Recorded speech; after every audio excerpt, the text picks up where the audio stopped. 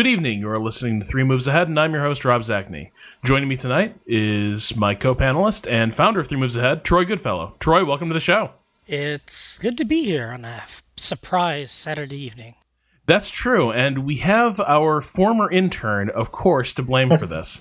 I asked Soren Johnson to let me know when he would be available for a podcast to discuss a topic he suggested, the decline of the traditional RTS and the way the format could evolve over time. Coincidentally, Soren is developing an RTS. We'll come to that in a moment. But the great thing is, I was like, let me know when you're available. And then this morning, Soren's just like, I'm available now. Which was pretty awesome. I was delighted to have Soren on the show, but at the same time, a little notice, buddy. Like the last minute announcements. It's good. But anyway, it's so good to have our intern back on the show. He's done so much since he left us. Well, actually, things got a little quiet while you went off to Zynga for a bit there.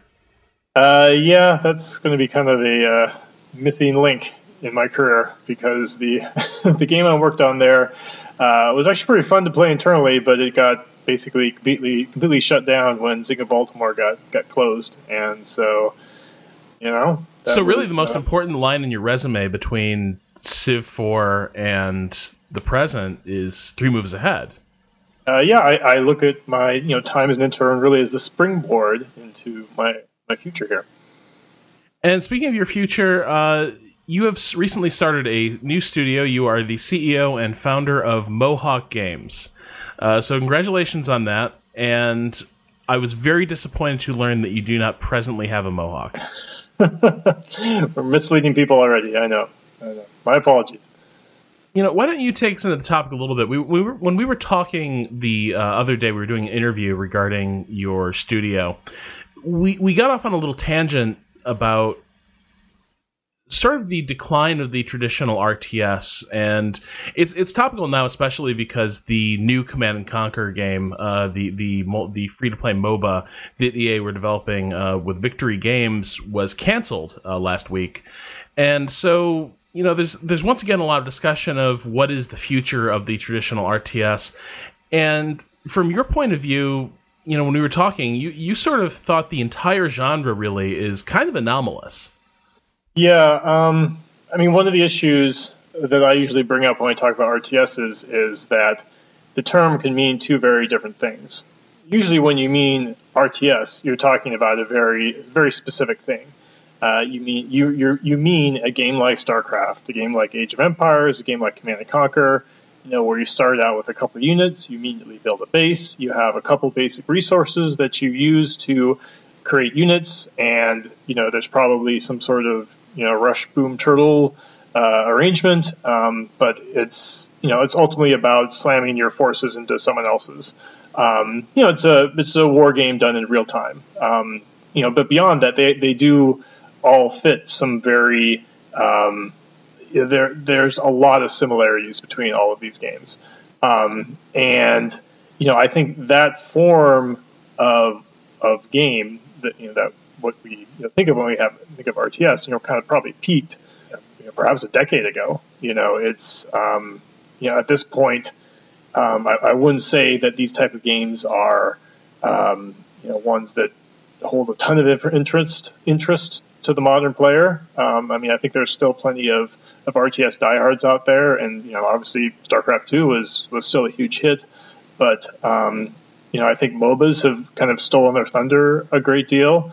And really, from my perspective, the big issue is that they're kind of just the same game over and over again. It was, a revelation when you could play, games like, Dune 2 and Command & Conquer back in Warcraft back in the 90s. There was really nothing like that. But that's not really enough anymore. We need something new. We need something different. So when I think of the term, this is potentially what should be the second meaning. Real-time strategy should mean just that. It's a strategy game played out in real time. The importance of real time is, if you want a game that plays well as a multiplayer game, it really needs to be real time. Turn-based games Can work well if you're playing, something asynchronously. There's some interesting mobile turn-based games that are fun. Often they're board game ports or whatever. But for sort of core PC strategy games, there's not really a lot of successful multiplayer turn-based games. It was for Civ, it was always sort of a challenge of figuring out how to get that format to work.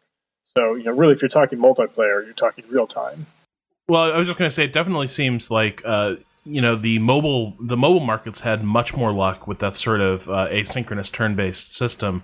That seems to be sort of the way people do multiplayer gaming on their iPads and their phones. But yeah, when it comes to the PC, I think certainly like play by email stuff kind of ended up in the same area as traditional play by mail did. Something that you really had to commit to it because it was the first thing that you'd stop doing when you got busy. Yeah, it's funny to think that there's a number of types of games that are sort of theoretically possible. Like theoretically, there's no reason you shouldn't be able to play all sorts of interesting asynchronous games on your PC. It's just that somehow that doesn't fit the typical use case of your computer. You're usually not sort of rapidly switching between games all the time when you're at your PC. And beyond that, you're probably there for a specific reason. Whereas a nice turn-based game on your phone, that's something you could play when you're stuck waiting somewhere for 5 minutes, or you're watching TV and the commercial comes up, right? Like that's something that works well for that device, which just does not work well for PC games. So I want to go back to something you said a moment ago about they're all kind of the same game. I'm like, first of all, I know that Tom Chick at this point is probably, put an axe through his computer or something. So we'll, obviously we're going to qualify that statement as the show goes on. But something I wanted to talk to you a little bit about, Troy, is that, when I think of the history of the genre, I do think that it has such, unlike a lot of genres, this has such a few obvious cornerstones that set the template for everything that followed. And in a lot of ways, it seems to me like attempts to break outside that template were kind of shunned. I'm not entirely sure why, but it does seem like Warcraft and the old Westwood Dune 2 Command and Conquer model cast such a shadow over the entire genre that it really kind of defined everything that was to come. Yeah, I mean those were the early games out of the gate. But you have to do a long chronology to see exactly who was borrowing from who and where it stopped and where it started. I mean, Dune 2 is the first one that I remember playing, and I just didn't quite understand it. To be honest, I was watching my friend play it. I did not understand it. What do you mean it's real time? I played real time games before. It's not like strategy games in real time were new. But the traditional real-time strategy game, and I'm kind of the opposite of Soren. I'd like to reserve real-time strategy games for like that specific base building, harvesting, defense type game, because real-time war games go way, way back to like the dawn of computing. I mean, they're not new. I mean, even like the Harpoon, that's a real-time war game. Populous, that's a real-time strategy game. It plays in real time. Paradox's games play out in real time, but I prefer to think of them as continuous time strategy games, for to coin a term, because of the way you can pause, stop, give orders, do all the things you can do while the clock's playing, but you can stop the things you can't do in a traditional base building RTS, where the whole point is the time pressure. And if you hit pause, you can't do anything, because the time pressure is the entire point of a traditional real-time strategy game. But yeah, they really did have these games come along in the 90s that changed, that did set the mold, and you did have this idea somehow grew up that a game where you had a base you had to defend, therefore had to have all of these different elements. And Soren's right that most of the innovation was done in not really dramatic ways. They were like, let's add a third resource or a fourth resource. Let's do the StarCraft thing and have 3 dramatically different races, or do the Age of Empires thing, have 15 races, which are quite different from each other, but in not necessarily obvious ways. So there you have a lot of differences in numbers more than in play. I guess Warcraft 3 with its hero focus was probably the one that was probably the most dramatic change. And the fact that leads to the development of MOBAs from the modding community, I think, is not entirely coincidental. You didn't have modders making new types of games from the other types of RTSs before. And modders might, change some skins here and there, change costs, but they weren't creating new types of games because that really wasn't in their core. It wasn't in the game themselves. The games themselves were so constrained. You could do, and I guess the interesting question. I don't think that's the reason why you only have StarCraft today, because you really just have StarCraft today. There are a few ones in the indie scene. We had Akron come out, Trist, two very small independent RTSs come out, which are in the traditional model. And, Akron at least tries to do some really cool, neat things, but it's still very much a traditional base building, real-time strategy game. And you have the Relic games, which are about territorial control instead of base destruction, which is, actually quite different. It is sort of a gameplay innovation, but it's still collect resources and build units. As for why they ended up fading, the Relic games were quite successful, but Relic itself as a studio was not, because it was tied to THQ or whatever. Relic itself could not sustain the production of more and more RTSs. And I guess the question is why these games don't continue, because you have all kinds of genres that don't have a lot of variation between them. There's as much difference between, Battlefield and Call of Duty as there is between Age of Mythology and StarCraft. Well, what I have in mind is that I think it's actually pretty incredible that RTS has ever succeeded to begin with, because the demand they place on the player is incredibly high, much higher than almost any other genre I could think of. Right.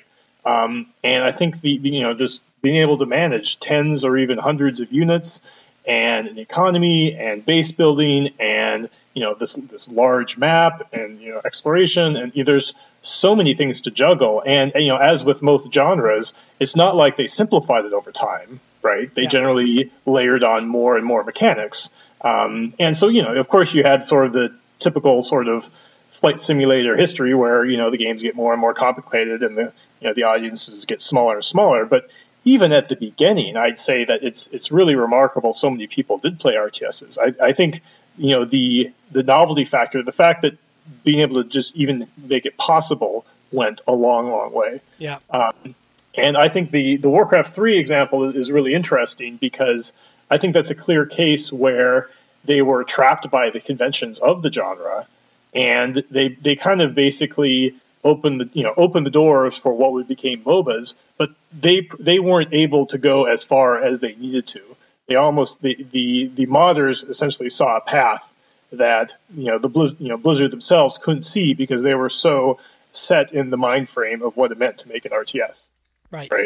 The interesting thing is, though, they weren't. Now, you remember, there was actually, before Warcraft 3 became what we know today, there was actually a radically different design proposed. Now, like, if you go and look up, like, archival issues of PC Gamer or something, they did an entire preview of a game that honestly sounded very MOBA-ish, or maybe in some ways almost a bit, if you were taking the Brutal Legend sacrifice type model, where you're sort of controlling one central hero, but then running an RTS through this. That was kind of the original vision for Warcraft 3. So Blizzard were definitely sort of realizing that there were boundaries to the genre that they were starting to butt up against, and they wanted to break through them.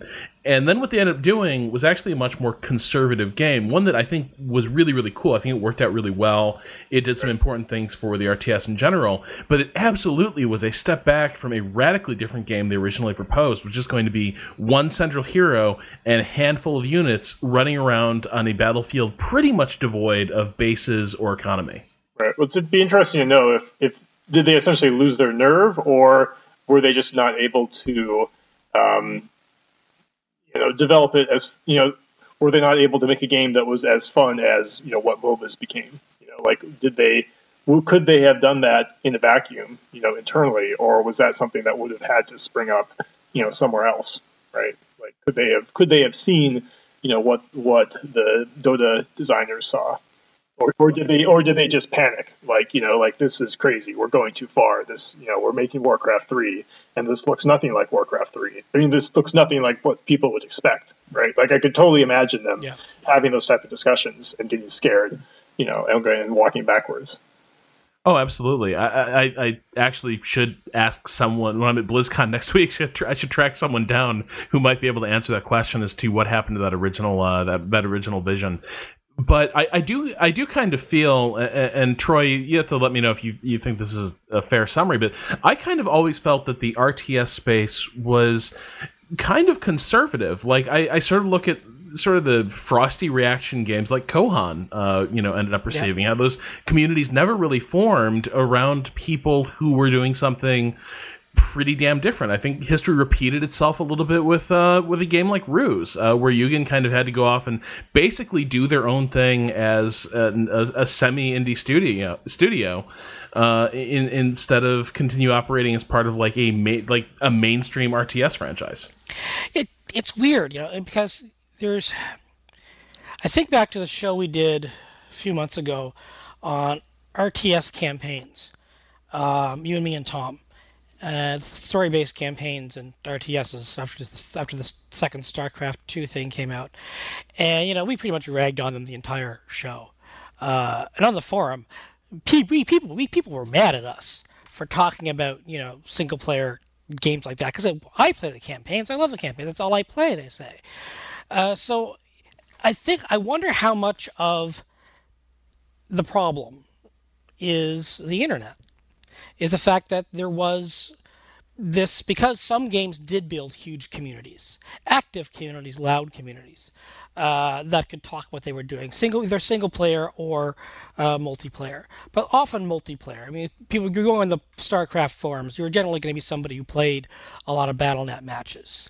You aren't going to be going there to talk about whatever. So people tried other RTSs, and they wanted the multiplayer community would be louder than the single-player community. That might have been quite content, and was not willing to take all of these new risks on learning a whole new type of RTS for whatever reasons. Kohan, for example, isn't great for the Rush Boom Turtle system. It really is a more delicate economy, requires some tactical knowledge, requires armies you have to restructure with some organization and formations. That was a brilliant design, Kohan 1 and Kohan 2.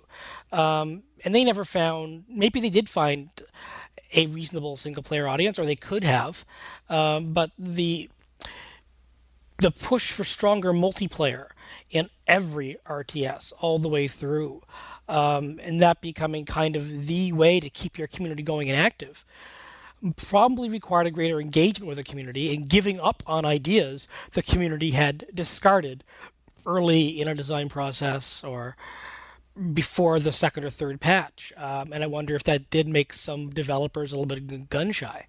Well, it's interesting. I remember when we had Chris Taylor on the show to talk about Wildman, God rest its soul.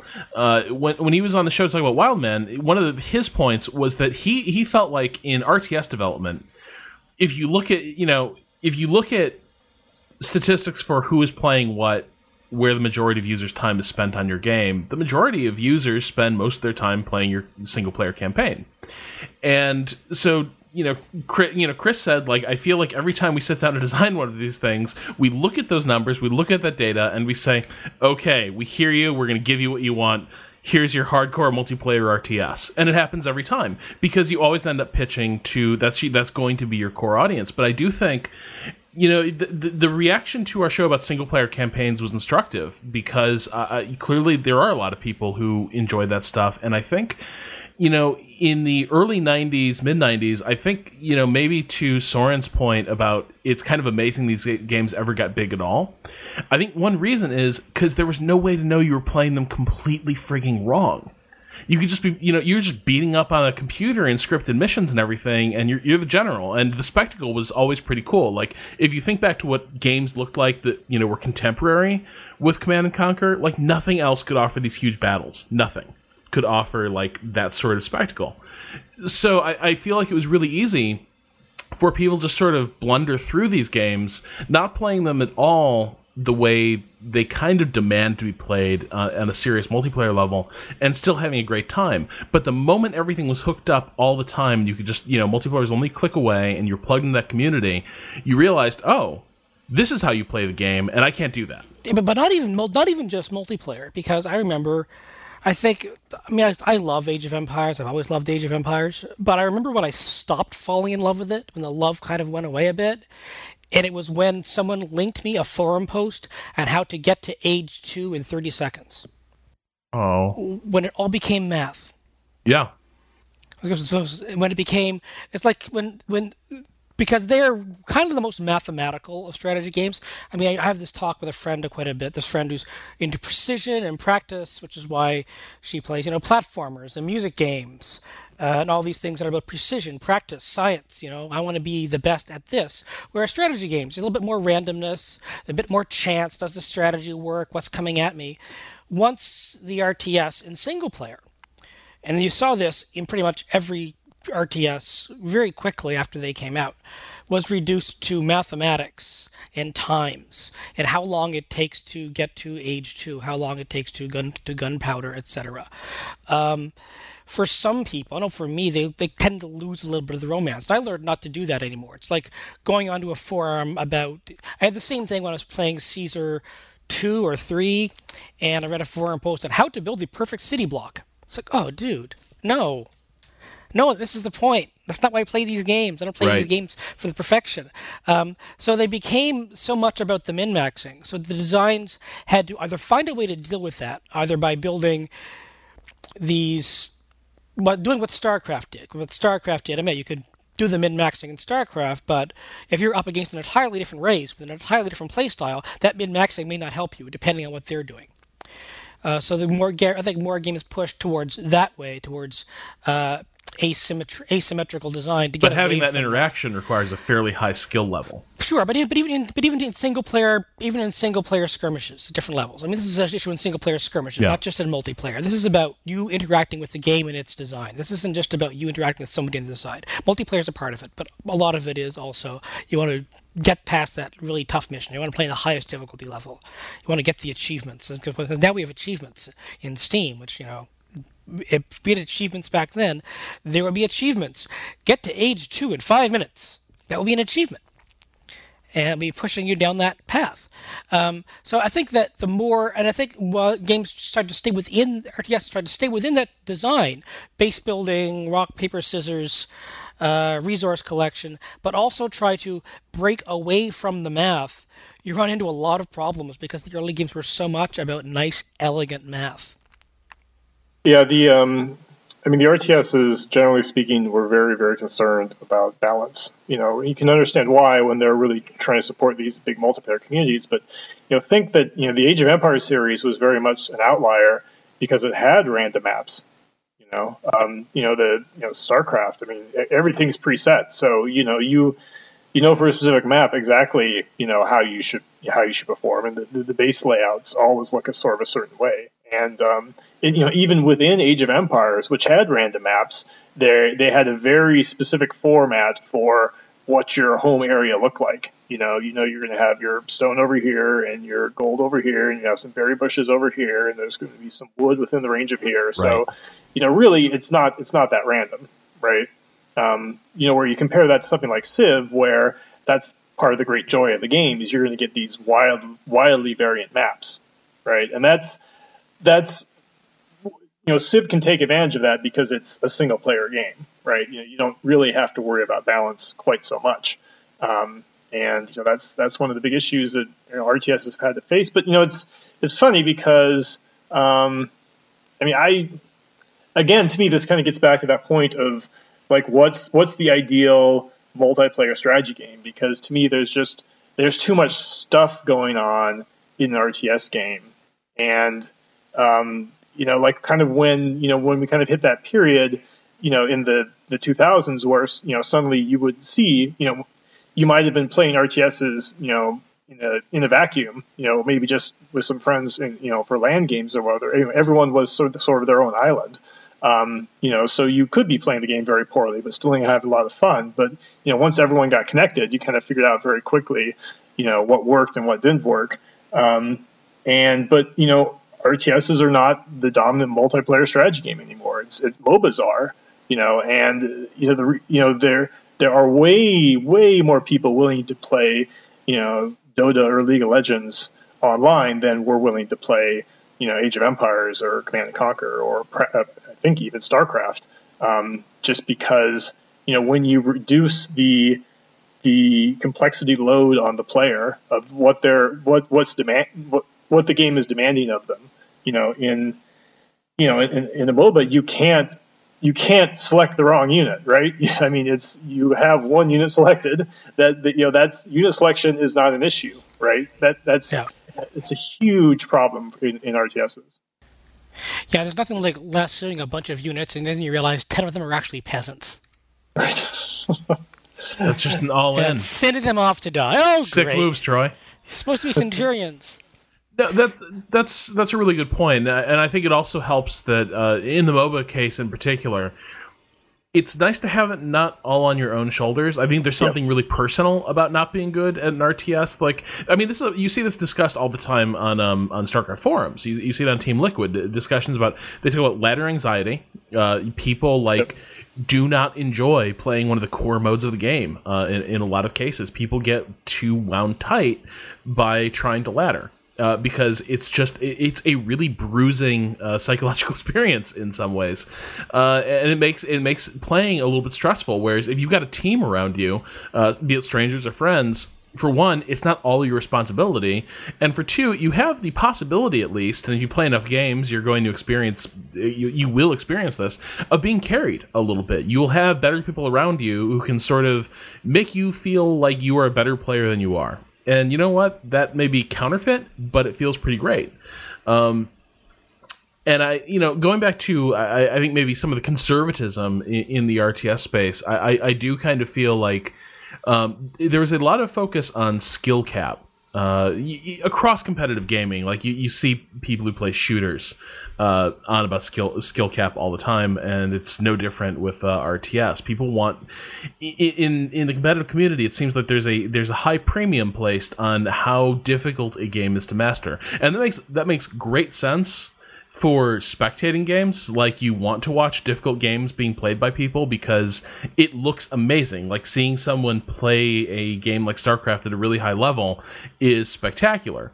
But when it comes to playing a game for yourself, like, I honestly suspect there's a lot of people who enjoy a game like Kohan, which really does not have a tenth of the micromanagement or administration that it takes to deal with a StarCraft build.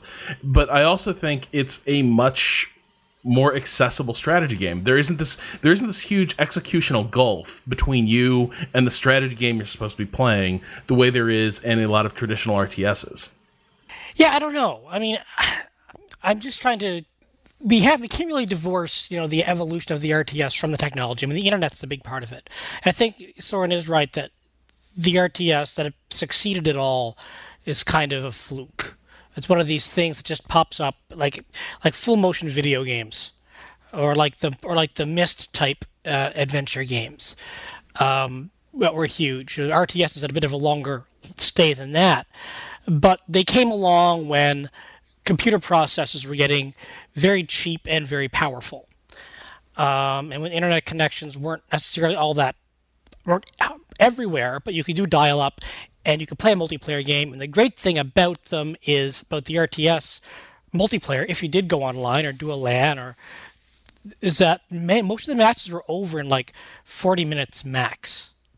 So you could go online, have your multiplayer juice, and then you'd stop because you weren't going to be online all the time anyway because you couldn't because your mom needed the phone. So you have these. So you have the internet. So you can engage with these games. You can learn the strategies. You can get better. And you can play multiplayer, and you can read about them and see all the screenshots and the animations, etc., etc. But still, it's very much a single player experience because the technology kind of forces it to be kind of a single player experience a lot, unless you have a dedicated internet connection, or you're a college student and don't care, or you have a computer lab or something, which a lot of people did, which is why some games took off and some didn't. But you have and a lot of those depend on community. Like Age of Kings gets big, Age of Mythology doesn't. Why? It's a mystery. So I think technology and timing is a big part of why RTS took off as big as they did when they did, coming from the early 90s, for the decade from I guess 92 to 2002, I would say is the golden age there. You have a decade there. But even there, it's up and down, and you have differences of theme, and you've kind of been a lot of variance within it, but I don't think they're going to be coming back at that strength. But adventure games are back because they're cheap. So, but RTSs are not. RTSs are expensive. You could also argue that I think adventure games probably got healthier for being a little bit cheaper, a little bit smaller, and being able to aim at smaller markets. I don't think 10 years ago an RTS can't do that. An RTS is just too expensive to make. Well, I don't know. I mean, I look at what Eugen's doing with Airland Battle, and I think they're putting those out at a pretty good clip, and they're pretty exciting games. I would enjoy seeing more of that.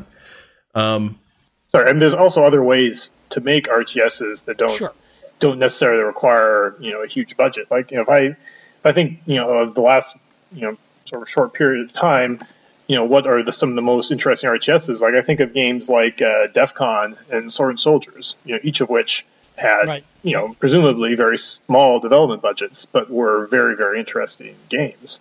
And being able to avoid having to be done in 3D was probably a big benefit for them. Was able to really accentuate what made those games unique. No, that's very true. And I actually want to get onto that in just a moment and sort of what the future might look like. I just wanted to, apropos of Command & Conquer kind of being taken out behind the shed and shot, I just wanted to see what you guys sort of made of what happened with Victory and the attempted remaking of Command & Conquer into a MOBA era. What do you draw any other lessons from that? Do you draw any other signs for what the future holds for the RTS? Oh man, there are just too many MOBAs. I shouldn't say this because I've a client who makes a pretty good MOBA. Actually, their reviews haven't been great, but I think Prime World has a lot of neat stuff going on because it doesn't just have the traditional MOBA play. But that's one of my clients. But I think one of the issues is because it did have the MOBA design. I mean, if Sins of a Solar Empire, they're making a MOBA-ish game. Red Baron had to cancel its Kickstarter, and part of their design had a MOBA lane thing, and it's like, dudes, this doesn't have to be everywhere. And I wonder if there was just some concern about maybe the development was slowed down because I couldn't find a way to get all of those parts to work together at Victory. Maybe they just saw the writing on the wall and said, even free to play, this is just not going to make enough money. I don't know, how is Age of Empires Online doing? It's still going, but it's not churning out a whole lot of new content. I think they officially stopped developing content for it. Yeah. They developed that. They stopped doing that a while ago. My question, are they at least supporting it though? Yeah. Well, if they haven't pulled the plug, I guess that's something. But so I wonder if they've took a look at that and said, okay, how long can we actually keep people doing this beyond the support team, if in a free to play model? But so I wonder how a lot of it is probably just looking at the scenery out there and realizing that the MOBA is everywhere, so that's not necessarily going to be a selling point on its own. Unless it's a really good MOBA, no one's going to care. And the free-to-play it's tough for a free-to-play game to get any traction. Especially depends on, I don't know how much money they were spending on it. It was once a AAA franchise, but it's really not anymore. So I doubt it was getting SimCity money, but. Yeah, when you're talking free to play, the stakes just are so huge. Basically, like if you hit it, you're going to be unbelievably huge. But like the price of failure is just complete annihilation, right? There's no sort of there's not really a good middle level of success if you're free to play, right? I mean, that's the whole point. You need millions and millions of players. So it's a big gamble. Yeah, I think for me, I just kind of came away from it feeling like, I think I've always felt it was a little bit unfortunate that there was kind of the big two, which was Blizzard's RTSs and then the Command and Conquer series, because I always felt in terms of like quality, they weren't really close to parity. Like I always felt that Blizzard was doing the sort of, base building RTS really, really well and going interesting directions with it. And Command and Conquer was going in just increasingly absurdist directions from every standpoint, right? From unit design, from the surrounding production. But the game itself, I didn't feel... Now, I never played Generals, which I do know there's a lot of love for. But I felt, in the Red Alert franchise and the Core franchise that, it didn't take long for me to start to feel that entire thing was played out. And it was kind of unfortunate that... the Command & Conquer franchise was one of the places people looked, sort of take the temperature of the RTS genre, when I don't think it was healthy for over half its life. Yeah, well, I'm not surprised that they tried to turn the next Command & Conquer into MOBA, because I think essentially MOBAs have eaten RTSs. Basically, I mean that's where we're at nowadays. And I mean I think there probably isn't room for a game on the market with a Command & Conquer RTS with a multi tens of $1 million budget. Like I don't think there's space for that type of game anymore. Like I think those days are now over. So probably they tried to turn into MOBA, thrashed around with that. I mean it could work theoretically. Probably for some reason it just didn't in terms of execution, or it just was turned into one of those projects that had been, lurking around for too long. If you have sort of some big shifts midway through, that can make it really, really hard to make a good game. So, I think that's probably, the long and short of it. I mean, I think RTS is like a traditional RTS as we think of it, sort of the base building, boom, turtle rush. I mean, I think that type of game has to basically die before it can sort of be rebuilt. On a much smaller production scale, because I think that's the only way forward for that specific type of game. Just one last bit of housekeeping. It would appear that Age of Empires Online is shutting down July 1st next year. So now's the time to get into it. Yeah, so this is if you were looking for a moment to get into Age of Empires Online, this is the moment, because there aren't many more of them. But don't spend any money. No, do not spend money there. Well, I don't know. I mean, you get 2 months to play out of it, right? Or spend a ton of money, and maybe they'll change their mind. Yeah, and maybe everything will go back to the way it was. No, but yeah, so it looks like that's going to shut down July 1st. Of course, it's also probably not a great idea to launch a free-to-play multiplayer game tied to Games for Windows Live. That's just a thought, but, who knows. Anyway, so moving on to the future now, Soren, you are working on a game that I think you would call RTS, using the second definition, but maybe we can put a finer point on it before the end of the show. But why don't you talk me through, your thinking from traditional RTS, from your experiences designing other games, working at Firaxis, to what you're working on now? Okay. So when I think of RTS, I try to think in the broadest sense, which is an RTS can mean a game like Populous, right? I mean, that was clearly an RTS. An RTS could be something like Railroad Tycoon. It could be something like Stronghold. That there is, it's the Paradox games are essentially RTS games. That it should be just a very broad category. At the same time, I think there is a big advantage to sort of the format of the traditional RTS, which means a game that you could play with 2 to 8 players, playable in 30 to 45 minutes, which means basically you can play it over your lunch break. Something that's hyper competitive, that is going to have some very clear outcomes. I think that is a great format. So I would like to make a game that fits that format and is a strategy game, but is clearly not, your traditional StarCraft, Age of Empires, Command and Conquer RTS. Right? And I think, to me, that there is a big fertile space. Like that is as good a format as, say, just the traditional board game format of like a game you can play in an hour with 4 friends at a lunch table, right? Like that is a format that has supported an immense variety of mechanics and themes. There are the board gaming world is exploding right now, right? And I feel like that same RTS format, of 2 to 8 players, 45-minute games, is one that should support a bunch of different types of games. And so our first game is one that is aimed for that. It's the game that's right now. It's a game that's codenamed Mars. It is actually set on Mars. And the best way to describe it is it's an economic RTS, which means that it is, it's a game that fits that RTS format that I mentioned before, but the actual game mechanics are more akin to a business sim or a tycoon game.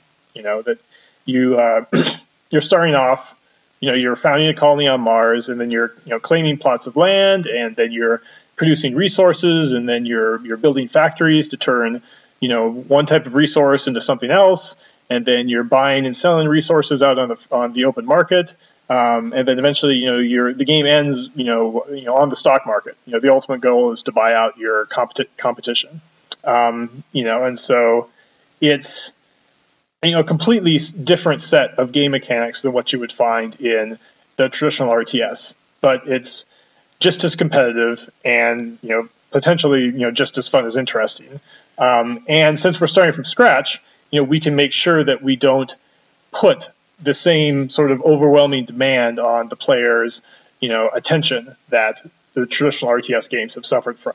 There's a lot of advantages to being able to, sort of start something from scratch as opposed to, having to, bring forward all the traditional conventions and some extra stuff along with it. So that's our theory. Now, when you describe that, though, it certainly sounds more complicated than just grabbing a bunch of tanks and blowing shit up. When you talk about like gathering resources, but then there's also stock market and everything, it sounds to me like, boy, it's a competitive business sim. I don't know if I'm on board for that. But like, what are some analogs that we could look at? Like, what are some of the games that you're taking inspiration from that might sort of give us an idea of what you're working towards? Okay. Well, first of all, the actual game itself is not that complicated in terms of, you see an open market. There's a number of resources. Right now it's something like 12 or 13. And you see the prices go up and you see the prices go down. And, you can buy and sell, but it all fits under that format. What's different is, it has its own set of rules, just like a military RTS has its own set of rules. But one of the big differences is that there's not really the same type of micromanagement as you would see in a military RTS, right? Like right now, and this could change. There isn't unit selection, for example, right? You're making some specific high level choices, right? I'm going to claim that plot, and over the course of an hour game, you might claim 15 plots, for example, right? And each of those plots, you decide to put a specific building on it. And the building you choose is going to affect, what you're producing, but all that stuff happens automatically, right? So, there's plenty of gameplay depth there, but there isn't a whole lot of, where'd that unit go? I got to grab these guys and I got to send them over here. And like, I forgot I left these people over here. And my peons aren't doing anything because the trees are all chopped down now, and it doesn't have that same level of pressure. And as for comparable games, as stated explicitly, there isn't anything out there quite like this, but there are echoes in other games. If you want to go way back, Mule is a very easy comparison. That's a game that was sort of both turn-based and real-time. I don't know how you would defies categorization. I mean, that is so far back, right? I mean, that's 1983, I think. But that was a super competitive game that was all about economy, and it was able to do that with just simply 4 resources, right? Another good comparison might be something like Railroad Tycoon. Imagine a game like Railroad Tycoon if it was kind of boiled down to something a little similar, and focused very much on the competition between the different companies. And it's elements of imperialism in there too, I think, with the production of the transitioning from some resources into different types of goods, and then trying to sell them on a market.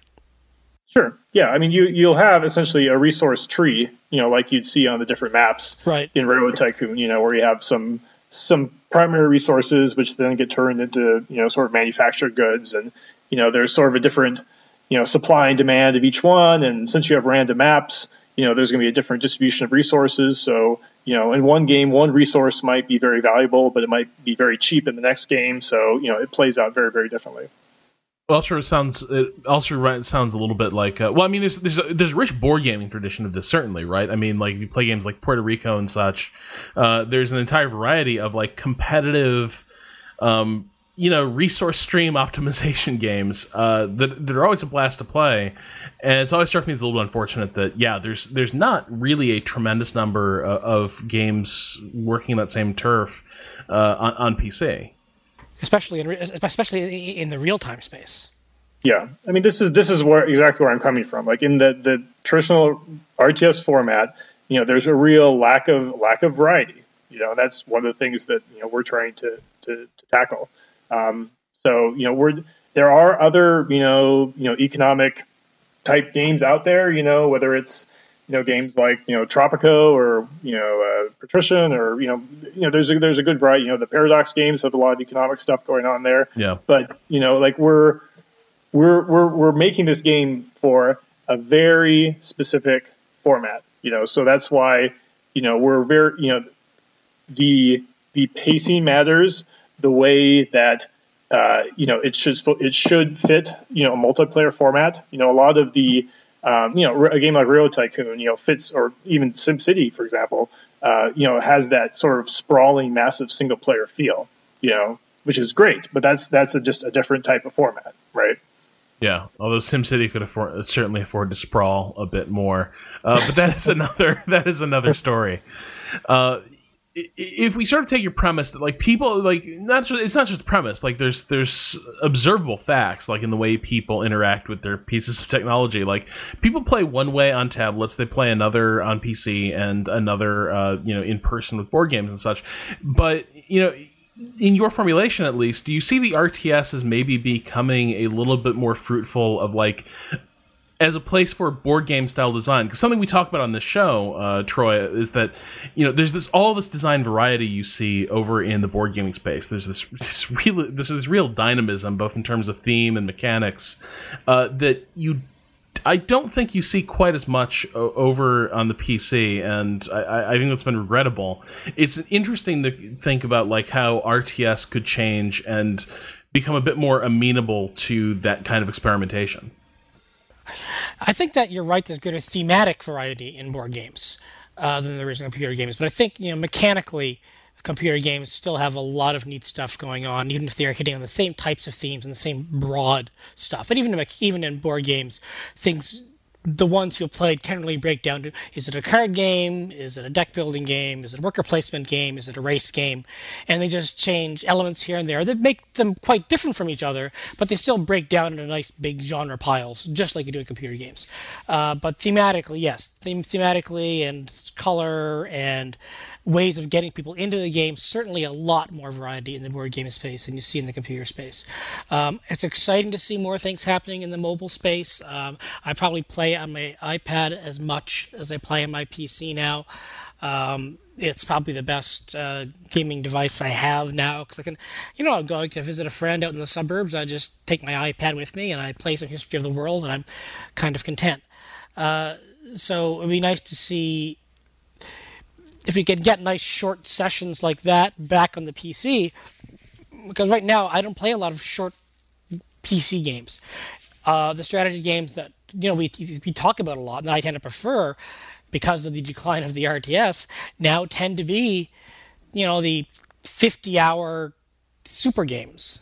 If I want to, it's a Civilization, or it's a Crusader Kings, or it's a War Game campaign. It's something that just goes on and on, or a Rome campaign. Something that just goes on and on and on.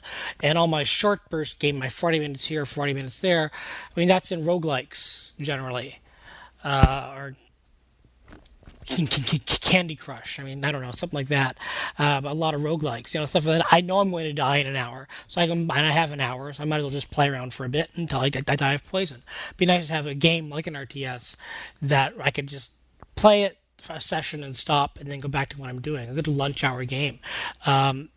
And I'd like to see that come back. And I think if we keep, Soren's talking about a very interesting design, and say science fiction. We're going to Mars. I'm all for more science fiction strategy games that aren't about building ships. There'll be no ship design, I promise. And this is the part where Rob just breaks down crying at Soren's feet for 10 minutes, and but wait, DLC. Edit that part out. DLC. Well, you never know.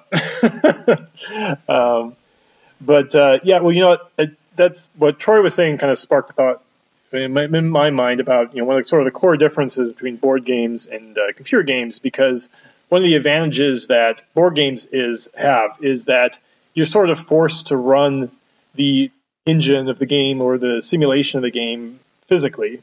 You actually have to do all the steps yourself. So you can actually have some games that have a lot of similarities, but just have a couple key changes, and you see immediately how that affects everything, right? Because you're watching, the moves the other players are making, and you're having to do these things yourself. Whereas with computer games, because a lot, especially with these big production games, because a lot goes into the graphics, you really have to marry a lot. There's a lot of these games you really have to marry before you can fully understand what's going on there, and you can really take value from whatever gameplay innovation these strategy developers are coming from. At a very high level, for example, the Total War games don't look all that much different from the Paradox games, for example, but they're of course a world apart, right? And a lot of other games that have strategy games that have sort of similar appearances, that it's hard to bring that core gameplay to the fore. When a lot of that stuff is sort of going on in the background. And beyond that, as when you're developing and designing those games, oftentimes, it's very easy for a designer to come up with an interesting algorithm or, kind of this interesting gameplay mechanic or interesting decision that the user is going to have to make, but that user misses it. They never realize that they actually made it, that there was an alternative or that there was another choice they might have been able to make. The stuff is happening, in a box inside the computer, so they're sort of missing out on what's interesting about the game. There's a big communication challenge. So before we let you go, Soren, tell us a little bit about who are Mohawk Games? Is it and what's this game going to look like? What help us set our expectations here.